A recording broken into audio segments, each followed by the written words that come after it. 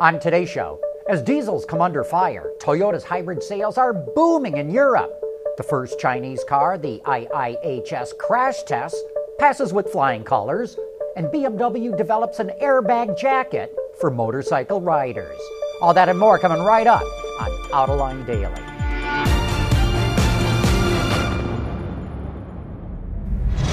This is Autoline Daily, the show for enthusiasts of the automotive industry. Diesel engines are in deep trouble in Europe. Environmentalists and even some major cities want to ban them. And the VW diesel emission scandal has hurt the image of the engine. Maybe that's why Toyota is doing so well selling hybrids in Europe. They now account for 41% of all Toyota sales there and 98% of all Lexus sales. Wards Auto reports that Toyota and Lexus will sell about 300,000 hybrids and plug-ins in Europe this year. That's nearly twice as many that they'll sell in the U.S. market, despite the fact that Toyota sells far more vehicles in the U.S. than it does in Europe. And both brands are unveiling 3 new hybrid models at the Paris Auto Show this week: the CHR, the Prius Prime, and the Lexus LC500H Coupe. And this ties in with a study that Nissan did with millennials in Europe.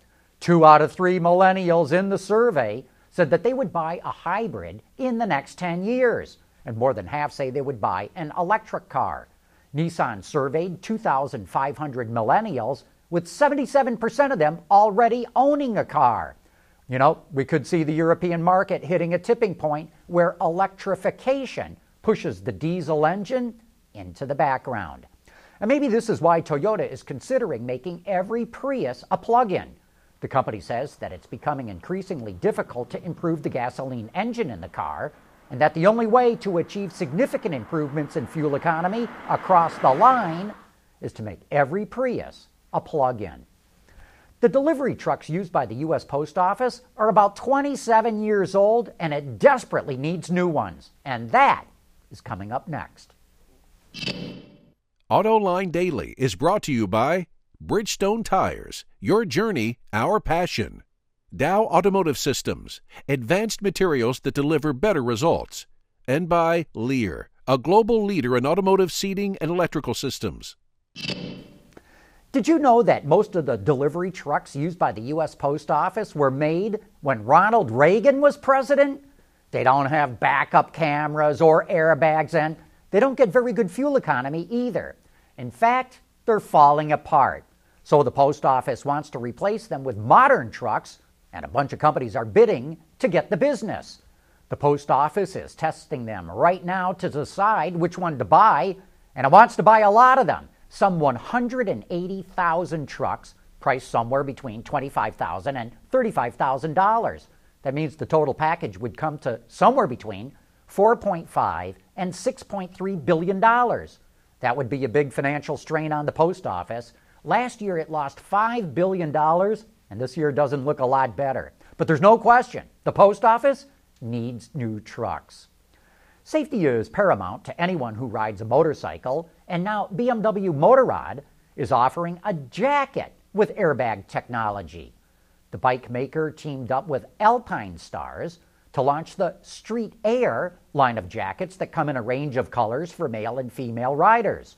The system uses an algorithm to know when to deploy the airbags, which are sewn into the jacket and require no link to the bike. It will help protect the back, the kidneys, chest, and shoulders. But for best overall protection, the jacket is meant to be paired with Alpinestars' airbag vest as well. The Street Air jacket goes on sale starting next month. As we've been reporting for some time now, the crossover segment is on fire, and it's cannibalizing sales of passenger cars, especially mid-size sedans.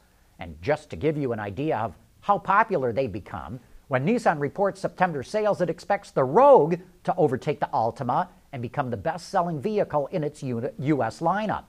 That means it'll be the first time since 1995 that the Altima was not the best seller in the company's portfolio.